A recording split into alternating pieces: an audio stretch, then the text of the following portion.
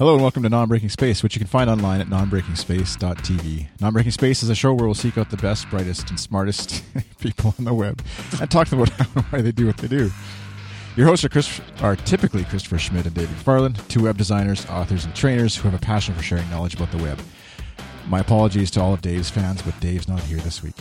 I'm Chris from Canada, web designer and podcaster. Christopher and Dave have invited along to help push the record button and keep everyone on track here on Non-Breaking Space. Our guests for this episode are the hosts of BizCraft, the podcast about the business side of web design, Carl Smith of EngineWorks and Gene Crawford of Unmatched Style. Gene is the editor for UnmatchedStyle.com, organizer of ConvergeSE.com, president AIGA South Carolina, and he also runs period-3.com. Carl Smith is the founding member of EngineWorks. He has worked with some great teams that won the New York Art Directors Award for Interactive Development, the Hospitality Industry's Best of Show Award, and 2 National Case Awards for Educational Web Development. Featured in Kelly Goto's best-selling book, Web Design, Workflow That Works. So without further ado, I'll turn it over to Christopher by himself.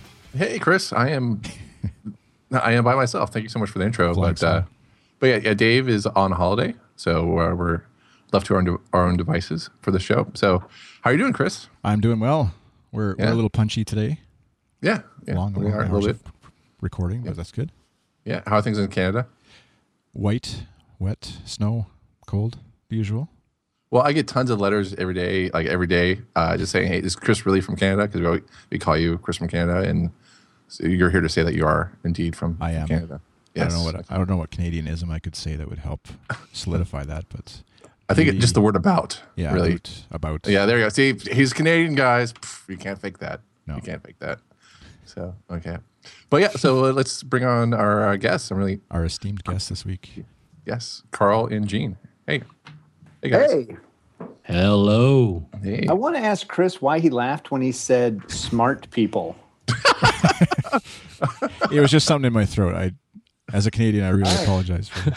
Just checking. It was nothing. Gene's very sensitive about his SAT scores. And we'll move on. Don't get me started, man. All right. Bunch of jerks on this show. That's what I'm saying. Hey, thanks for having us on, really. So, all right. Well, the first question we always ask is how do you guys get involved in the web scene, and how'd you get from, get into the business, pretty much? Wow, I'll let you take that first, Carl. Okay. Age before beauty. And in this case, I get to go twice. Mm-hmm. So I was at a full-service agency for about 14 years and was trying to work with web shops, but found that nobody kept their word, answered their phone, basically did anything of value. And when I realized I had to leave that agency because I was having a family, it just felt like, you know what, I know all the people, I can start a web agency. And as long as we're nice and answer the phone and treat people fairly, do what we say we're going to do, we're going to rule the world, because that was the experience that we had at the time. And it was, late 90s, early 2000. And so in 2003, I jumped ship out of a corner office and started EngineWorks with 3 friends. Oh, what about you, Gene? You don't really have friends. So who did you start your company with? I don't have any friends at all, except you. No. Yep. Buddy. What's that? You better watch your step. Something you got. Man, I it's weird. I went to one of the few people I know that actually went to college and then do the thing they went to college for. Just strange. But I actually went to college for graphic design, got a degree, got out, got a job. And a friend of mine hooked me up with a web design job because I built the website for our fantasy football league. And by the way, this is fantasy football before you could go to some website and get fantasy football. We actually had to use the USA Today to get our stats from, and I compiled those in a spreadsheet. Hey, can I ask you, did you win that year? I did. Yeah, boy, that's weird, isn't it? How did that happen?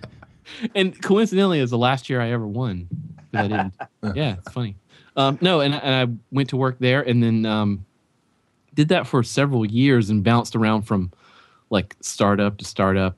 It was right during the .com boom or explosion, whatever.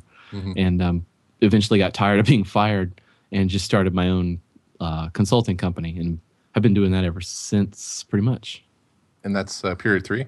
Yep.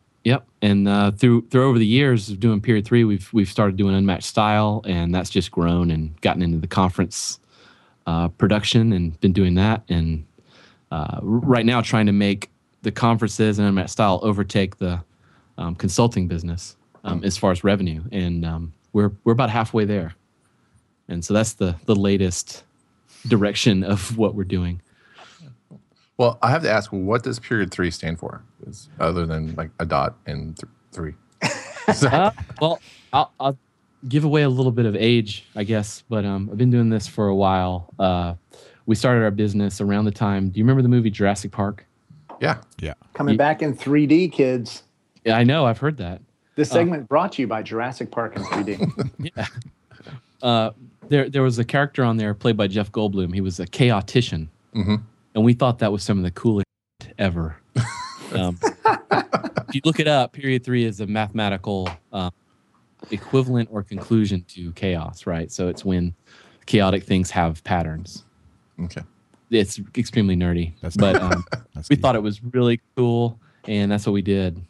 Yeah. And it's been too lazy to change the name of the company. Okay. So it's cool enough to change the name.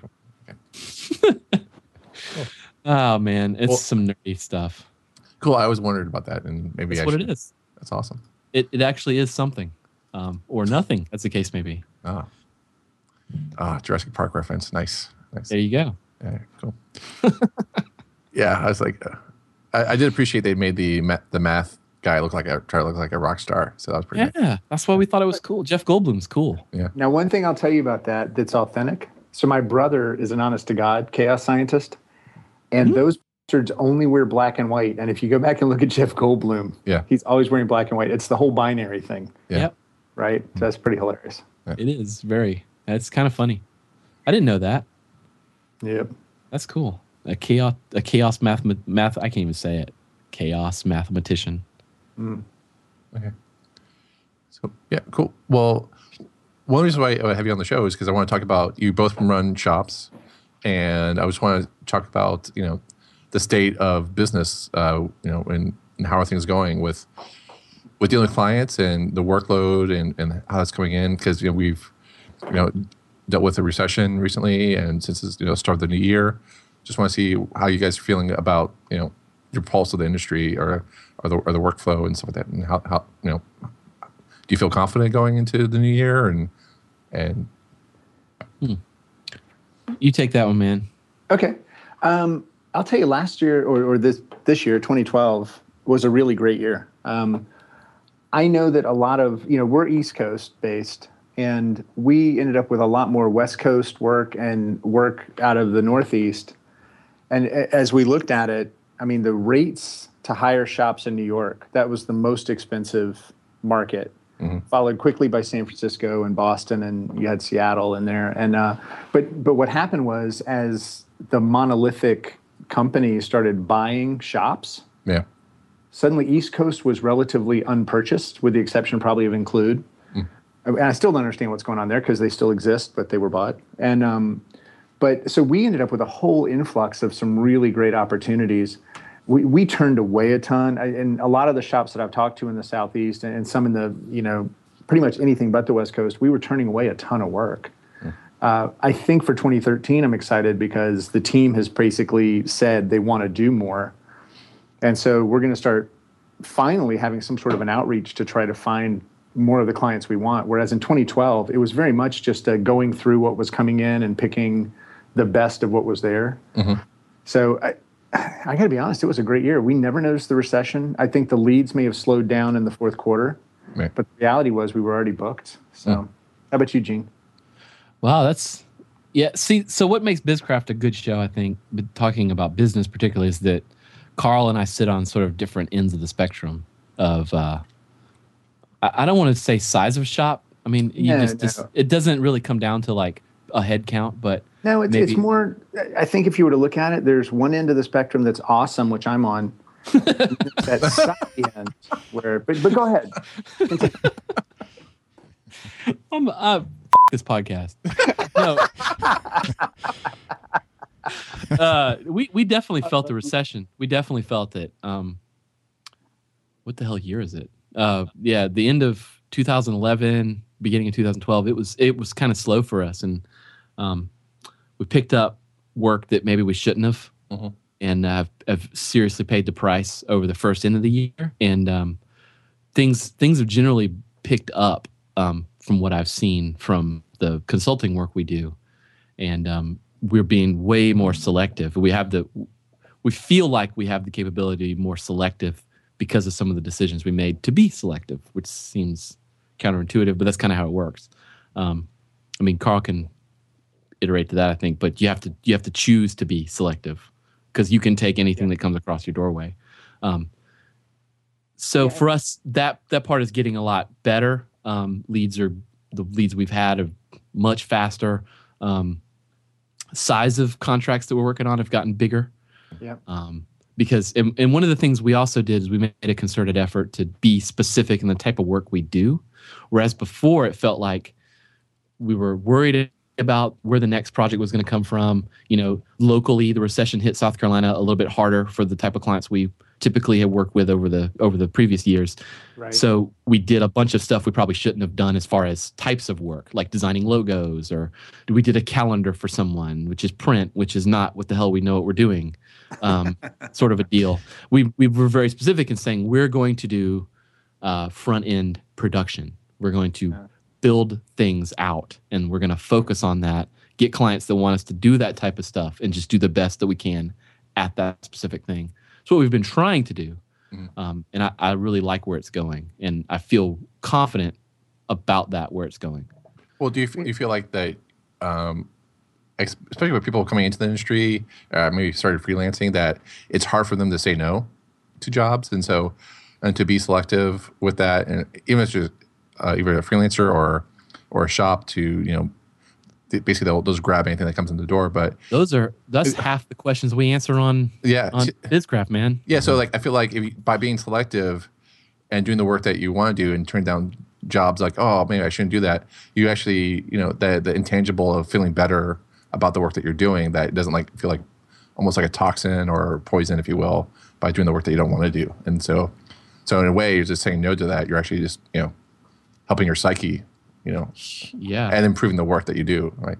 So, yeah, I mean, what do you have to add to that, Carl? I mean, that's kind of where you live. Well, the interesting thing is when you talked about really defining yourself and going after specifically the work you wanted, I think a big part when our model shifted and we let the team start picking what they wanted, I think it's probably part of the reason why the recession maybe didn't hit us as hard, is we started doing offline stuff. We basically ask ourselves two questions, right? And those two questions are, is this going to be fun? And is this for the betterment of our world? And for the betterment of our world is a loose definition. I mean, we have fantasy football apps, right? We're actually hired to redo some of Gene's earlier work. And no, we weren't. But the reality of that is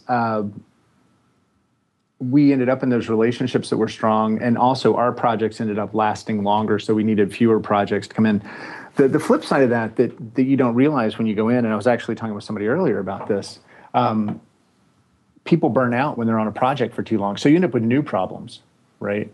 It's not just that suddenly you've got a project that's going to pay the bills for a while and you don't have to worry about that recession type concept. Right. Now you got to worry about replacing people and phasing them in and out. The other thing to throw in there that I've noticed recently in terms of the overall market, in the Southeast, we've had more people call us with good ideas for funded startups than I think ever in the 10 years we've been in business. And I think there is this migration out of the West Coast that's just starting to slowly hit the rest of the country. And this is strictly on my perception of what we've been seeing and hearing. But I think that really bodes well for the rest of the country. So I think so too. So we mean good ideas for funded startups? What do you mean by funded startups? Just they already had the VC and they're ready to roll, or yeah. They have a good idea. They understand the framework of what it is they need to build, and they have somebody who's already said yes, they're going to fund them. Okay. As opposed to somebody just knocking on your door saying, "I've got the next Facebook," and I'm like, they hate the current one. Yeah. So just don't even.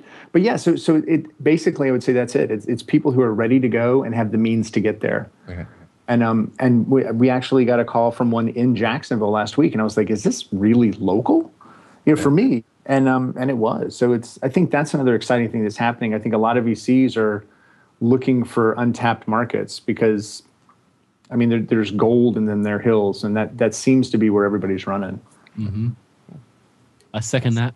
I was actually curious about like that idea of picking up projects when maybe like I'm at the lower end of the spectrum, or a different spectrum anyways, where I have a solo shop that I work with other developers and stuff. And so people come along with that good idea and identifying like what is a good idea where maybe they don't have full funding, but it would be a really cool project to run with them on, versus waiting for the mythical client who's going to come along with enough money to pay your bills for the next 3 months, and sort of that debate, I guess, like sort of like what you were saying, doing something cool and fun, less money versus slightly not soul sucking, but is less fun. We have a couple of historical clients that we have a couple of people we work with over the past few years. Legacy, my friend. Legacy. That are just that they've been sort of self-funding some of their ideas and stuff over the past couple of years. And definitely could have made more money doing something else, and turned away maybe higher paying or, definitely soul sucking type work for the particular client in order to just continue to kind of work with these guys once or twice on some things. And I like that. You have to be very careful working with that to make sure I think the term is arm's length. I've heard before in legal discussions. Just make sure you're not like doing stuff because you're friends, and like sweeping certain things under the rug, like being never paid or late paid or doing more work than what you're getting paid for. Mm-hmm. You have to be very careful with balancing that with, helping someone out. You know what I mean? I've gotten in trouble there, doing stuff a little too long. Mm-hmm. Got to watch that. From the like, Chris, I think maybe you're like a freelancer. Right. If you wanted to throw a specific term around it, which, I mean, what's the difference between that and I run a business? There's no difference. But I think that's the term that people use for that. But, you got to be careful with that because, hey, you're sitting there saying, I'm only accountable to myself. I can do this and then do this other thing. Right. But you just got to be careful balancing that. Right. So I'm curious, Chris, do you have a family? Are you married with kids? I am married with children. 3. Yeah, there you go. Yeah. So what I'll say is you've got a different situation than other people. And I think it's always based on the context of your reality. Yeah. So I'm a firm believer in what Daniel Pink spells out in Drive, that you have to take care of the intrinsic stuff first. So if you have no work and you have no money and you have a responsibility to other people, then when something comes in and you see that there is a financial opportunity, you're going to take it because you're worried about supporting that family, right? You have to take care of those basic needs. If you are 22, single, don't mind if you're drinking cheap beer, whatever, right? Then I would say you should pass on that opportunity, right? But the biggest issue is, do you lose a better opportunity around the corner? Do you commit to something that's not quite what you want, but the money's there? And then next week, something really great shows up, and you have a ethical dilemma. Do I bag the guy that I'm not that happy with and tell him to go away so I can take this better project? Do I try to do both of them, possibly kill myself and miss my kids growing up?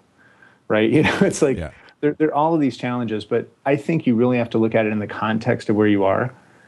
For us, being 10 years old, being a larger company, and having a good foundation of cash to stand on, we'll pass by those opportunities that we're not excited about because we know there's going to be something around the corner that we can get excited about. I think when you're just starting out, or if you hit a really slow spell, sometimes you just need coal to throw on the fire to keep the train moving. And I don't think there's anything wrong with that. I think, a lot of people will tell you, stay away from this project unless you have some sort of a philosophical or an issue with what it is. If it's a political thing you don't like, or if it's selling alcohol and your dad was an alcoholic, or things like that you're just selling your soul. That stuff I would say avoid at all costs. But if it's something that's going to get you to a better place so you then can free up your mind and free up your time to find the great stuff, I think that's just a step forward. Yeah, no, I hear that for sure. And I think I'm a couple of years down the road into the own business / freelancer thing. And at that stage of like, okay, I'm working with some other guys and, where, like you, it sounds like you maybe where you were 10 years ago or whatever, where you're working together and then building to something bigger, or do you keep going on your own? And yeah, some of the guys I work with are 22, don't have kids, do whatever, take projects here and there, and that's, it's always that tension or that balance of being responsible to the home versus having a little fun with the project. But it's also that mixture is going to make it really work out in the end, right? It's you working with those people that could make it really interesting. Yeah. This is awesome. This is turning into the Chris therapy session I'll have to tell my wife to listen so that she can. There you go. She should, because you are an awesome human being, sir. And the way you speak about that woman and the things she has done for you, good for you, sir. Mm. I'll also throw in there, you're saying that you're working with younger guys? Yeah. So this becomes an issue sometimes, is that they're going to throw more time in. They're going to have more fun. They might hang out together. You're going to be back at home, right? You've got to be okay with that. I experienced that when we started EngineWorks, and it was really rough for me because I had this desire to be out partying with those guys, but I also had the desire to be with my family. At the same time, they'd be working really late and I would have to leave. And so you had this, like, they never said it, but you just felt this tension of, where is he going? Now, for me, I can't code or draw. So it's kind of like, what was I going to do? I was going to go get him a pizza. I was going to, whatever. But I think that's the other thing you have to realize, especially when you go from that freelance model of working for yourself to expanding it out to more people, you really have to take into consideration where they are in their lives, as well as how they're driven and what motivates them. So never forget to keep an eye on that as well, and know the people you're working with on a personal level as well as, a business level. Right. That's important. God, where did that come from? I don't know, man. Jesus, I'm on fire. This is some deep stuff, this episode. Yeah. Give this guy a podcast. Yeah. I'm saying, right? Give him 2. Yeah. Well, just to change up topics a little bit, is this that when we talk about like the clients themselves, like we talked about the work and the projects that are available for freelancers to small teams to EngineWorks. So what kind of, in the whole mobile blow up and all that, is there, things are radically different than a desktop website now, and more things are more app focused. What is the state of education with clients? Like, do you have to, handhold them more? Do they know about the mobile? Like, I figured people will come up and say, I need a mobile XYZ, but, are they ready for like a multi-device web where things don't look the same across devices? And what's the education like? I love questions like this, because the type of people that we work with, myself and Carl, are worlds different a lot of times. What is this multi-device web? I'm not tuned into that. No, I'm just kidding. Go ahead. Yeah. I'll let you take that first, Carl. No, go, Gene. Go for it. Okay. From my perspective, a lot of the clients we work with are, and I make assumptions, so you can just tell me I'm wrong, Carl. But a lot of the companies I work with, I would define small business in terms of like sometimes 5 or less employees.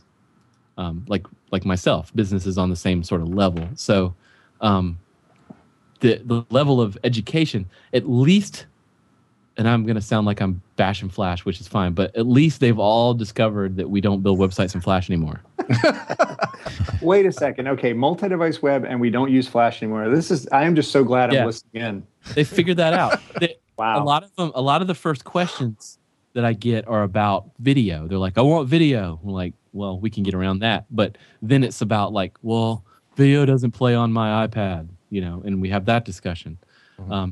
And it's starting to get to the point where they're asking for websites that work on their iPhone, right? And that's sort of what I'm hearing. It's like, this has to work on my iPhone like this guy's site does, And I'm like, hey, it's responsive. We can do that, We don't get a lot of questions about like, approaching content first, or like, should I have an app or a website? That just not really having those type of conversations. I mean, we engage them with those type of conversations, but they don't bring those to the table. And do you find that you need to, or that it's a longer, and the client, are they open to have those discussions, or are they like, dude, I just want a website? What the hell? Yeah, I'd say there's like two types of people that we're talking to. One will be the types that's like, I really don't care, just make sure it works right. And then there's the other ones that really want to learn about it, and they want to really kind of engage on that level. But most of the time, we are leading that conversation, and sort of we've made the decisions for them before we're really engaged in it, and we're just sort of educating and walking them down the path. I'd say is where we are a lot of times. Yeah. It's probably not that different for what a lot of the people you work with, Carl, but probably it's just more people having the conversation. Yeah, it's not that different. The thing that happens for us is most people will come in, and so we fire shots before they fire shots. We don't do this every time, but like we'll send an NDA out before they can, just to kind of let them know. Sometimes we'll call it a friend DA, just because that's fun. But the thing for us, I think, is that we went to that concept of having a paid discovery. Mm-hmm. We generally don't call it that.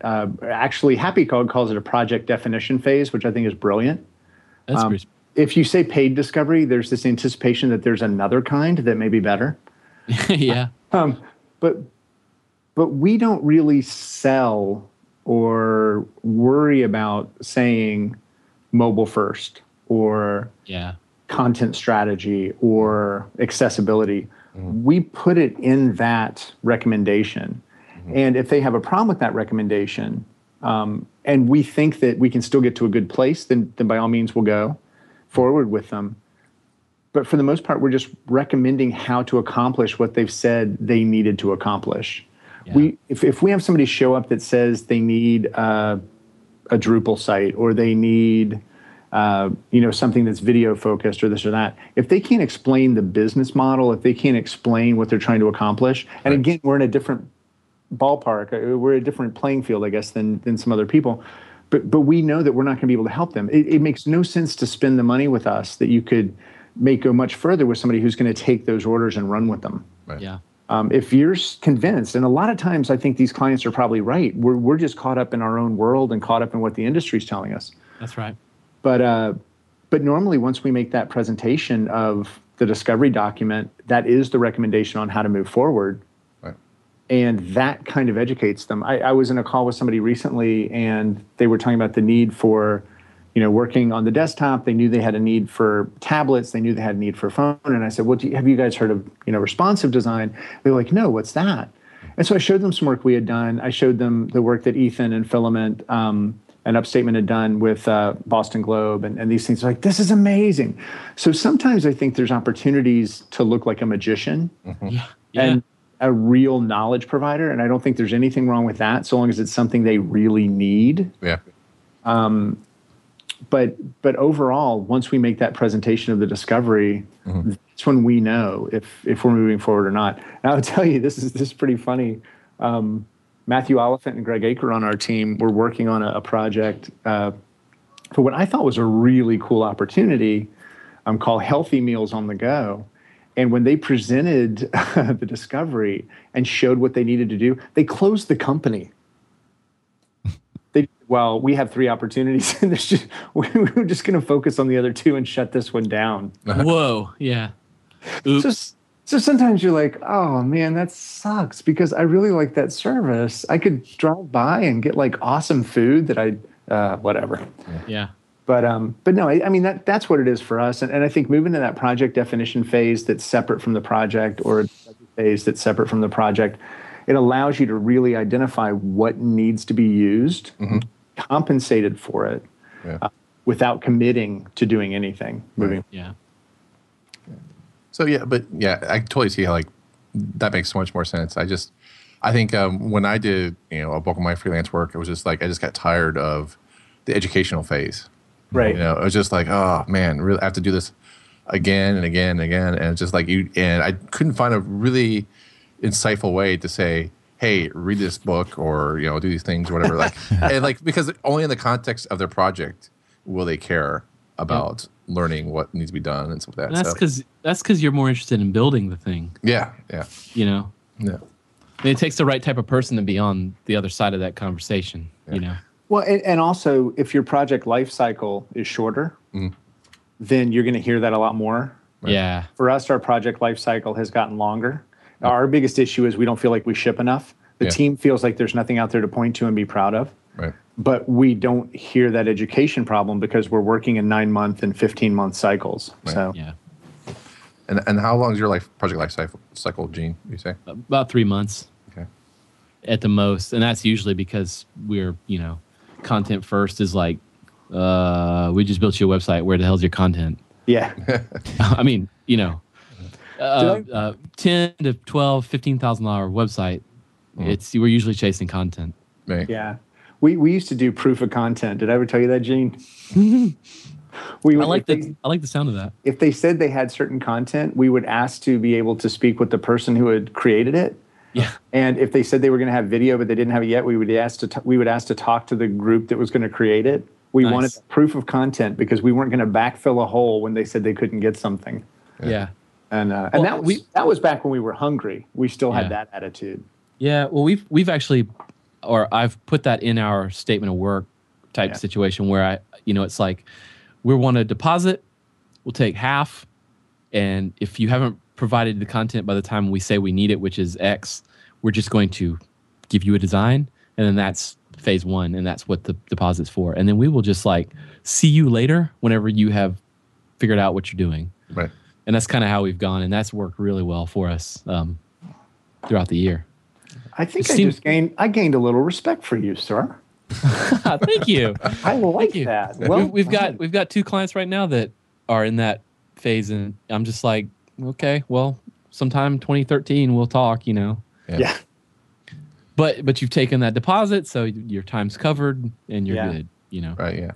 Well, that's important we have the pause clause that says if anybody's more than 10 business days late on any deliverable, we can put them on hold indefinitely.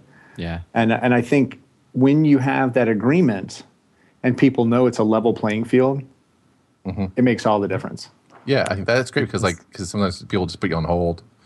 Yeah, and if you're footing the bill for being put on hold, then you have engineered your situation in a bad way. Yeah, we're all cash based. We need that money flowing through the company. Right. Yeah. It doesn't matter what size you are or how your clients are. It's like if you've dedicated time and put it aside for somebody and then they crap out on you, it is not fair for you to have to flip the bill for that. Right. Definitely. Oh, yeah, dude. That's huge. I think it's good. It's interesting to hear the pains, I guess, of being in a large organization, because often it's just grass is greener on the other side. Like if only I had 10 people that I was working with, and then I would be able to do this and that, and you don't often think about because I completely identify with the content struggles at the beginning or throughout the project, never really getting it there, even though it's said content is going to be easy, no problem, we'll get that easy. It's kind of they're lying. Well, dirty liar. Just to say it, we've done things before where we have 2 writers on staff, and one of the things that we'll do is we're going to write the first draft of content. You'll be able to edit it in the content management system. That's obviously for more of the marketing site stuff that we're doing, but we don't even give them the chance to approve it. We'll just say it's editable. Yeah, you change and that'll be what they pay for. And then if they say they want redesign on the content, or if they want revisions on the content, we can talk about that. But I don't know that we've done that lately, but we used to do that. I should go back and look at that. That's a smart move. Yeah, it was fun. It's just there's a certain you're going to know it in your bones, like on the first little session when you're talking about design stuff, whether you're going to get that content or not. Yeah, well, even the 90s, I was at a book launch for, I don't know if you guys remember, David Siegel. He wrote Secrets of Successful Sites. And I was at the book launch, and he was like, what's the main pain point that you have with clients? And it was getting content. Yep. Everyone in the room raised their hand. It was like getting content. Yeah. So, and I like your solution of we're going to get rid of this whole pain point of content by just writing our own content, and you client cannot edit it or anything like that. It's just like I love that solution because you're just like, yeah, we'll just get rid of it. This is it. Yeah. Kelly Goto, I remember hearing her speak one time, and she said, "Content's going to be late. Plan for it. Get over it." Yeah, pretty much. You know? Yeah, you can choose to bitch about it and make everything late and cost yourself money, or you can just like deal with it and have a good project. Yeah, and what kills me is I always thought it was because the web was young and clients were used to print, and they thought this has to be perfect. yeah, But it turns out we're on this side of it so many years later, and it's still the same problem. Yeah. We have one project right now that it's been 6 months, I think, that the client's been populating the site with content. And we just told them that we get back in touch with them sometime in 2013. We're like, we don't know what to do. I mean, we've been paid, because we get paid hourly, we're paid up to speed, but it's just one of those, God, we really want to launch this. It's such a sexy tourism site. Come on, guys. Yeah. You know, because you forget that you're emotionally attached as well as financially. Right. So on the flip side, like I sort of flip side, like there's this push for content strategy. We've had Christina Houderson on, and so and it's sort of like front loading this pain point, and just addressing it up front. And it sounds like maybe other people we're talking like in this room is Carl, like, do you do content strategy? You're like at the Engine Works. We do, but we don't call it content strategy. Okay. Because clients don't like that. I mean, our clients don't like it. I think other clients probably seek it out. Okay. Right, depending on where they are in their life cycle and where they are in their understanding of the way that marketing and the web and whatever they're doing. Rachel Gertz manages most of the content strategy stuff for us. And, if we tell clients we're doing it, I think there's this, well, that doesn't make any sense. But if we just say, hey, here are the things we have to do to get ready, right, just lay them out, but don't put a label on it. Yeah.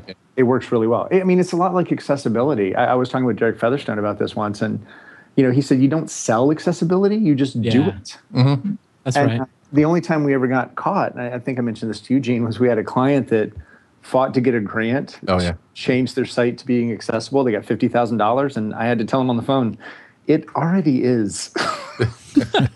I'm so sorry. Can we still have money? Is that? Yeah. That's not how that works.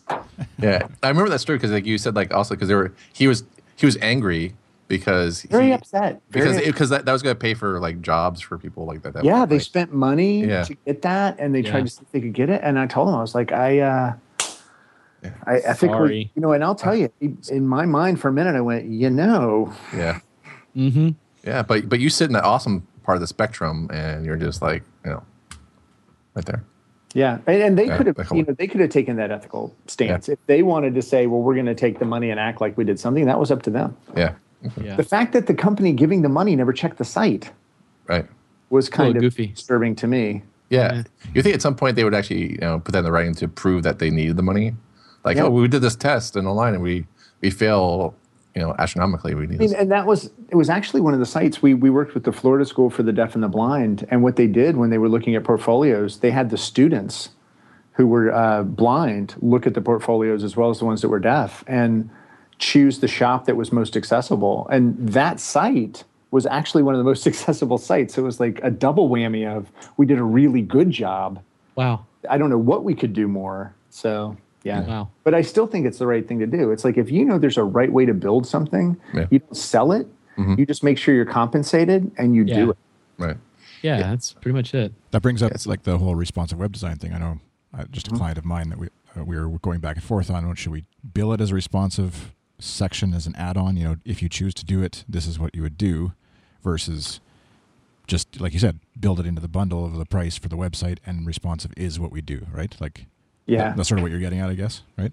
Exactly. I mean, especially when we do the discovery, it's like there are clients, and I'll probably catch hell for this, but there are clients we don't do responsive for.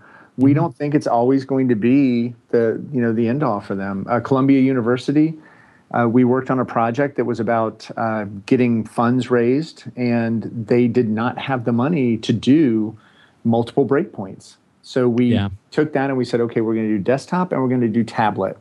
And we're going to forget the smaller sizes. And I love Josh Clark, and I've loved the things that I hear him talk about with mobile. And I think if we had had the money, we would have gone mobile as well. but they were dealing with government entities, and I'm sure that some of those government entities are pulling it up on their phone while they're sitting on the John. But Yeah. we had to make a decision based on the money they had, and so we took that far. If they were to come back and have more money, we'd probably take it further. So I think there's also the context of doing the right thing, and that also means making sure you're able to pay your people, right? Yeah. But also make sure you're doing what's new business, because sometimes, and Mike Montero said this recently, he said the best new business is the work you're doing today. You don't have to have a promotional opportunity if you created something great. That is your opportunity. So sometimes you take that extra step and run off to new business. Right. Yeah. Yeah, that's like I worked at a shop when I worked in Orlando, and our boss would just a project would come to an end, and we'd just be so exhausted because we worked hard to get to that point. But then he just pushed us further to add that like 10 to 20% polish onto it. Yeah. And it, we hated him for it. But the fact is, once we're done, we're like, wow, we're really proud of that. And that he could go sell that easierly, I guess, if that's a word, to other clients on the road. So that's what it's about. I had the only boss I've ever had, Melanie Husk. She used to say, "Okay, the client's happy. It's time to get to work." Yeah. You're being inspiring and stuff. Yeah. I'm trying, man. So there's not a name for content strategy that you use? I just want to just quickly touch on that. No, so you just call it step one or like step two? No, we call it content strategy. Yeah. I mean, if they ask us, and I'm sure that, and I'm not part of the team generally, I'm sure they would say content strategy, but they're basically selling the process. They're not selling the term. Right. And I think especially in our industry where so many new terms show up all the time. Yeah. Yeah. Right. It can get very buzz heavy. We had, this was 5 or 6 years ago, we had somebody call us and ask us if we were doing Web 2.0 sites. And I told them, I said, well, we're doing Web 2.5. So you might want to be careful if you're asking for 2.0 because, and the guy was like, oh, I'm so glad I called you. And I was like, man, I'm kidding. Look, it's a philosophy. It's a set of tools. If you ask for Web 2.0, you're going to get taken to the cleaner. Somebody is going to take advantage of you. Yeah. So I always have been concerned about the terminology and the quickness with which we turn with what's in vogue. But I think everything that shows up has value. It gets to context. Well, speaking of buzzwords, let's talk about jellyfish. So, see what I did. So, but let's speak to like we spoke about clients, we spoke about educating the clients and paying the clients and content, but also like let's talk about internal, like the setup of the teams. Like Chris is from Canada, is freelancer. Gene has, how many people are on your staff? 4, right? Total. And Carl, how many people are on your? We've got 12 right now, and then 2, which we would call fringineers. So we've got 14 people total that are working right now. Okay. And then, so let's just, Chris, I guess you just interact with, I mean, like, what's your normal like interaction with your teams or with the clients? Or just one-on-one with the clients? Yeah, I am literally by myself. And so then the folks that I work with for certain aspects of a project, I'll bring them in and, use Basecamp or face-to-face or whatever meetings and they'll sometimes come and attend the meetings with a client with me when it's a healthy relationship that way. Right. And work through projects that way, which has been, that's a new thing in the last 6 months or so, and working well there. But then again, I'm no knock against the guy I'm working with if he happens to listen to it, but you're at their schedule as well. He's a beautiful man. Yeah. So. Listen to it. Let me tell you something for reals. Yeah, exactly. Sorry. No, but if he's got his own schedule, he's a freelancer as well. And so you're never truly in tune with each other on schedule. And that's where I find the most tension is, I'm bidding on a contract, hoping that he's going to be able to be available and all that kind of stuff. And he says he will be, but then something comes up for him and you're kind of bouncing that back and forth. And so the client suffers there. Yeah. That's the benefit of having an employee versus, the contractors, that you can always just, Yeah. So, and then, so Gene, and so like, what's the makeup or it's the organization, if you structure for your team? Well, you mean like where we're located? No, just like, are you like the Is there like an organizational chart? Right. Yeah. Yeah, we're not jellyfish people. Yeah. What is kind of hippie shit? Hey, No, we. you drink that juice, sir. I was just making The sure you were hippie still juice listening. Is good. Making sure you're still listening. No. Yeah. So I guess if there was a boss, it'd be me. Yeah. I'm even tentative saying that, but Yeah. it's And then we have the other guys, Giovanni and Jay, that pretty much implement all the projects from the sense of like design and code. And then I'll do most of the customer interaction, like planning and project management, and I do like most of the grunt work. Like if there's content to be entered or something to be tweeted or whatever, I do all that stuff. And we've just started working with another guy named Aaron who's kind of taken over a lot of the business development portion from that to project management. Yeah. I just hope you don't hire a Griswold. I hope you didn't do that. Hey, it's the but it's that point where you meet with a client and they sort of imprint on you. To the point of doing project management, we're trying to put him out front a little bit more to do some of that, take some of the load off this end. So that's kind of how we structure things. Right. Well, it's sort of like Paravel, right? With Austin-based company, where like we'd be very similar to them. Yeah, and so and then also I think I remember like either conversation or like a podcast interview or whatever. But you guys. For Period 3, you guys like meet for coffee every morning, right? We do, yeah. You listen to the show. Wow. Yeah, exactly. Wow. You guys do that? We do research here. By the way. Sheesh. We drew straws, and Christopher actually was the one who had to. Yeah. Who gets to listen to the show? All right, Chris is my new favorite. We were in an office for several years, and then we just kind of moved out of the office, and we've been working at our houses, and we all live pretty much within 5 to 10 minutes with each other. And so we meet at a local little breakfast spot and have breakfast or coffee probably 3 times a week at least. Right. For an hour or two. We get out there by 8 and start the day of work by 10. I think that's not too bad for make sure we're all on the same page and stuff. And we're all really good friends. Right. Hopefully, I guess they'll tell me after this. But we're all really good friends. I would say we're pretty much best friends and we work together, and that really helps. Yeah, I think definitely kind of like that whole like stand up or not stand up, but that status meeting, just to make sure everyone's on the same page is so important. I remember like Jeff Veen, in one of his talks I saw was that for Typekit they would actually have meetings at like 9:05 because no one would be there at 9 o'clock. So it's actually 9:05 and everyone's standing and just checking in and saying.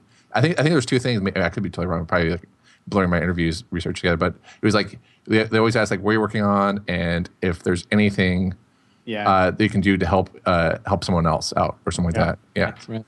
So I thought it was pretty good. It's funny. We started having our meetings on Tuesday because we couldn't get anybody in on Monday, and that worked really well for. No, I'm just kidding. Oh boy. We actually plan our meetings for Sunday, so Monday people should. Exactly. Carl just sits on his throne and tells everyone what to do. Yeah. Pretty much. I prefer to think of it as a filing cabinet, and I'll occasionally throw checks. Okay. No, so for us, we are the oddball in the bunch, and no matter what group I sit in, we got close to 20 people. We crested that. We got to 22, and I research business models all the time. And I had some conversations with some good friends, and a lot of shops, when they get to that 20 to 50 range, they die. Mm-hmm. There's something about that range, and I firmly believe it's middle management. Yeah. I think that you have to, the person who ran everything before becomes a bottleneck, and so they try to get support, and they bring in new people. And those new people don't know the culture, and they don't know the people who are there. And so the original people who got you where you are start getting pissed off. Yeah. Before you know it, you lose your core, and you're trying to replace them. So for me, it was also a matter of I was just so busy. I was trying to do so much. And I finally just took my hands off the wheel, and I was lucky enough that I had hired really good people, and they took over. So the jellyfish model is basically where the owner steps back and lets the team run the shop, and it's been stupidly successful for us. And yes, I get called a hippie, which is fine. I cut my hair; it didn't change a thing. But the reality is, I have a team that is so happy. Yeah. They have, I mean, there are things that piss them off, Yeah. but the reality is they get to choose what they work on. They get to be in charge of how it's presented, of how it's done. The only time things go wrong is when I'm involved. And it's, Gene mentioned it earlier. If I am involved at the beginning, then a client is going to pattern on me like a little duck. And they're going to think that they need me involved for things to go well. Right. Unless they know me, I don't even get in the flow. Right. And I will now log into Basecamp and see a new project that I didn't know we won. Yeah. And that's kind of cool. It means that I get my life back. Yeah. It means that the team has everything they need to succeed. And it means that we're taking care of each other. And our clients are generally happy. Clients that are jerks can't make it through this flow. A team's not going to form around a project that's driven by a client, Microsoft, that's not going to be nice. Sorry, I had a little I heard a cough there. Tourette's Sorry. thing Yeah, there. I don't know what that was, thing there, Microsoft. Yeah. And but so anyway, it works really well for us. And it's funny, I laughed a little when you called it a buzzword. But I think that's a cool thing. If people really are paying attention, I think for 2013, one of my goals is to let people know there is an option in how you run your company. And you can step back and not feel like you have to be a benevolent dictator or a dick. You can step back and actually trust the people that have started your company, and you can go home and hang out with your kids. Yeah. And still make money, and they will make money, and everything will be fine, because we don't hire stupid people, right? We hire people that we trust, or we should. Yeah, you should. It just takes a little trust. Yeah. So, I mean, a lot of the jellyfish model is just flattening your organization and allowing people to live where they're happiest. Yeah. So how many people live in, you're based in Jacksonville. How many people of the 14 live in Jacksonville? Right now, we've got 4 of us that are in Jacksonville. Wow. So like that's way more than half of your team. Just not even. You're just working remotely, right? True. And when we were up at the 2022 level, it was just there were 5 in Jax at a time. But I never go into the main office. I don't work from the main office. I don't hang out in the main office. One of the things you learn when you run a distributed team is if the person who is considered the boss, even though I consider myself a community manager, if you're considered the boss and you're in a located spot with other people, suddenly you've created satellites, and people are worried that decisions are being made and things happen that they're not aware of. Okay. So that's the main reason that I work from home, or this little office that I have up the street from my house. Or an undisclosed location. That's right. We weren't going to talk about that. Oh, yes, that's right. Do you have to then communicate primarily through digital means, right? Like as far as this is the way our company's going, has to be like an email, a Basecamp message. What are the tools, I guess, that you use to keep? Well, videos are really big for us. Actually, on Mondays, we have a call for updates. And on Monday, everybody basically says what they're committing to do that week. And that's a group-wide email in Basecamp, a group-wide message thread. And everybody basically says what they're working on. And one of the things that we learned is, even though you're only working on one project, the team wants to know what the bigger picture is. They want to see what other people are working on. So by doing that, that really helps that. On Wednesday, I do a talking head video called the Midweek Update. And basically, I'll talk about new business that's come in, if somebody's got a birthday, if there's been a change on the team, say there's a new engineer that showed up, where we are financially. I'll share information. I normally talk about money in terms of how many payrolls we have, things that people can grasp. If you say $140,000, it's like, we're going to Vegas. But if you say we have 4 payrolls, they're like, oh, we're not going to Vegas. So Friday, we have what we call the props report. And basically throughout the week, people keep track of others in the company that have done something nice for them. And then they either use a tool that we have called Do Props, which is a little app that was built to give them those props right away, or they'll send them to me. And then on Friday, we'll do a video that just basically, I will read out the props that one person gives to another. And that's another thing that I think really helps the team feel connected. When you have Kyle in St. Louis getting a prop from Katie in Jacksonville, it kind of melts away the miles, you know? So anyway, yeah, I mean, that's a big part of it. In terms of the team working together, they choose between Skype and Google Plus and Campfire and Basecamp and all of those tools. But the bigger thing for me is I try to really be in touch with everybody at least once a week and understand what's going on. And if I'm going to help them, I try to make sure I understand who they are personally. And if I'm compensating, like say there's a bonus coming out, I try not to give just a bonus. I try to make it relevant to something that they want. Right. So it's much more about giving a deposit on a new car than it is giving $500. It's a challenge. I'll be honest. A distributed, decentralized team is a lot of work, but man, when it clicks, it's the best. So in a sense, like I think we talked about this maybe with Jeff Croft, maybe, but it was talked about like for a distributed model setup, you have to over communicate. Do you feel or like? You know what? I would say we over-communicate based on a located team, but I don't think we over-communicate based on being human. I think when you're in a located team, there's this understanding that you're seeing each other and you're kind of know what's going on, but it's a false sense of security. And I think when you're not in the same space, there is that part of you that just needs to reach out and say, are you okay? It's so funny. I had a couple of things on Twitter recently because we've got a slight change in the team that we'll be talking about soon. And it's a very positive thing. This person got a great opportunity, but it's very disheartening to me personally because I love them so much and I enjoyed working with them so much. But it's one of those things, you put a few things out on Twitter and the Twitter community comes in and says, are you okay, man? Did somebody die? And it's like, oh God, I really overplayed this. And that's the thing on a distributed team. It's the same deal. You have to make sure that you're explaining to them exactly how you're feeling instead of little hints. So and Jeff's right. I mean, I would say most people would probably think of it as over-communicate. But I think in a distributed model, it's the correct level. Okay, cool.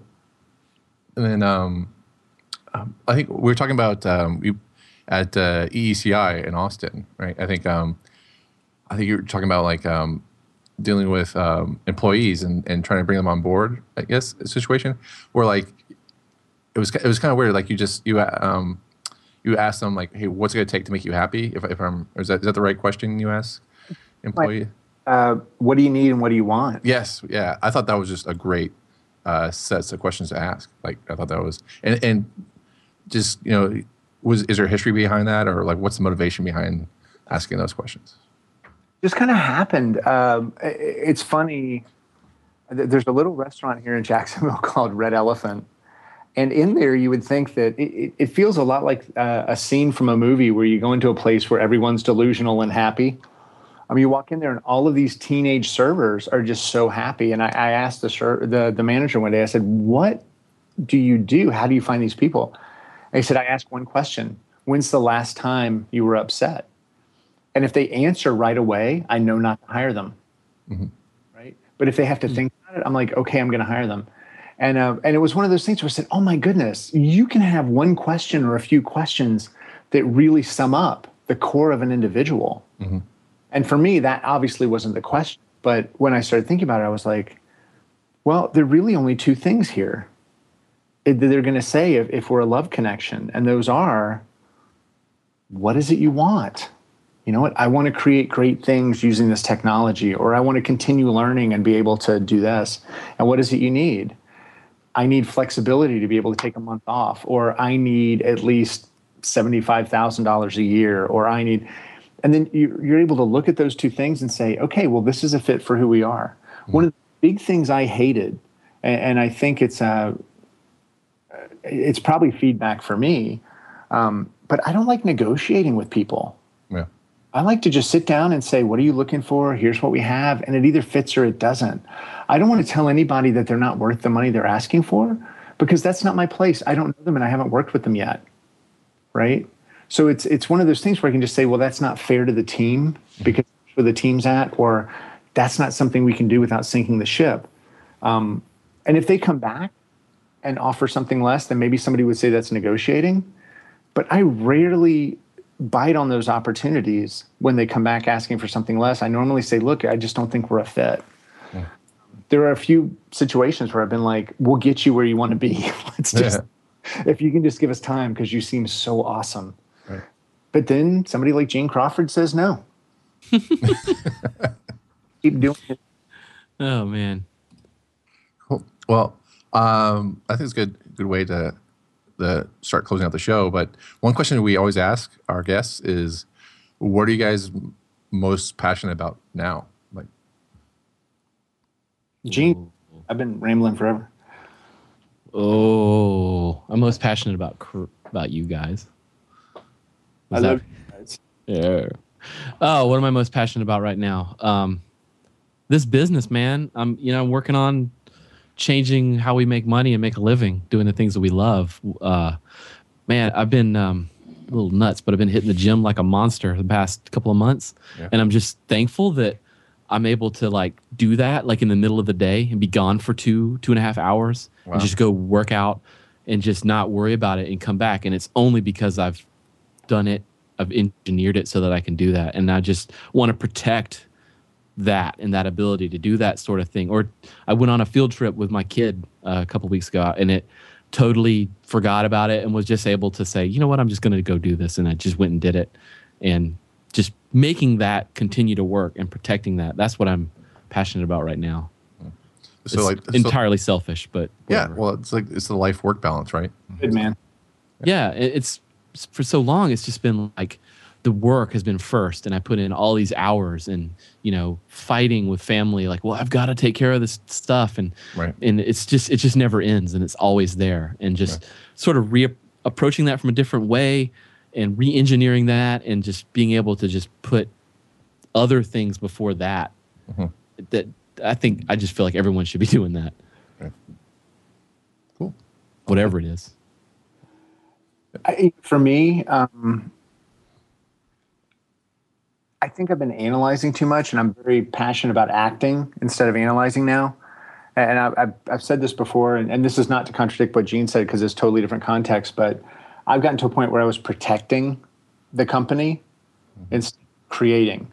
And I need to, for me right now, I'm like, we have to get back to creating and not protecting our current stance and protecting where we are, but getting back to being innovative and creating amazing things. The other thing that I'm really passionate about is reinvesting in my local community in terms of being present. We're a distributed team, and I haven't talked to the team about this yet. Some of them will hear about it here. But I'm starting to think of us as a multi-located team in the sense that we're in Vancouver, and we're in Portland, and we're in Seattle, and we're in Como, and we're in St. Louis, and we're in Fort Lauderdale, and we're in Jacksonville, we're in Portland. It's like, why don't we just become a presence in all of these cities so that we can do what we want to do? And why doesn't EngineWorks allow us to spend $500 on a frickin' meetup to sponsor it so that people can have a beer? I mean, we're a bigger organization now, and it's just silly to act like we don't have a home when in reality we have so many homes. And so for me right now, that's just a huge thing, is to change that perception internally that we're distributed and instead realize we just live a lot of places. Yeah. That's pretty much where I'm at. Awesome. Cool. That's really cool. So guys, where can people find you on the onlines, on the Twitters and Facebooks? They're very boring names, Christopher. Yeah. I told you that. I was hoping you guys would fix them by the end of the show, but I don't know, it doesn't sound like it. I'm at Carl Smith, CarlSmith. Like just or you can go your name, Carl. Is that all? That's it. Wow. It's when you boring. Overcome it. Yeah. Boring. Yep. I'm at Gene Crawford, or you can also find us at Unmatched Style. This was fun. This is very fun. Thanks for having us on, Chris. Cool. Shooting the breeze for an hour. I love it. Cool. Well, thanks to Chris from Canada for pushing the buttons behind the scenes. And thanks for taking a chance on a couple of drunks. Mm-hmm. Well, I feel sad because we didn't mention any hobos. That's only no hobos. Yeah, that's a coughed. Maybe later on. But yeah, so, the hobo cough. Hobo. Sweet. All right, I just want to say thanks to you, the listeners. It would be great if you could rate us up on iTunes. It does help us get the word out about the show, in addition to mentioning it on Twitter and Facebook. Again, thanks to BizCraft hosts, Carl and Gene, for joining us on Non-Breaking Space. As always, check out the show notes at nonbreakingspace.tv for all the links and sites discussed during the episode. See you guys next time. Thank you. See you later, man. Bye.